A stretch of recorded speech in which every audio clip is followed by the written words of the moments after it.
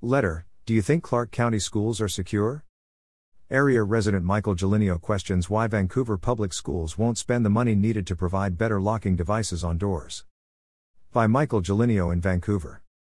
Editor's note: opinions expressed in this letter to the editor are those of the author alone and do not reflect the editorial position of Clark County Today.com. Do you know if the door to your child's classrooms locks from the inside?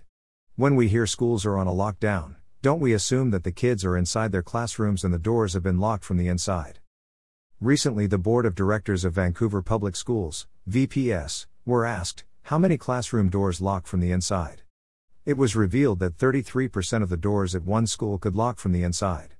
Why is it not 100%? Vancouver School District thinks spending $1.50 on a magnet that you stick in the door jamb is the solution. If door handles were replaced with locking devices, the cost could be $200, $1,500 per door. These new handles would allow doors to be locked from both the inside and outside. VPS spent thousands of dollars on new wheeled health carts last year, but they won't spend thousands on door locks.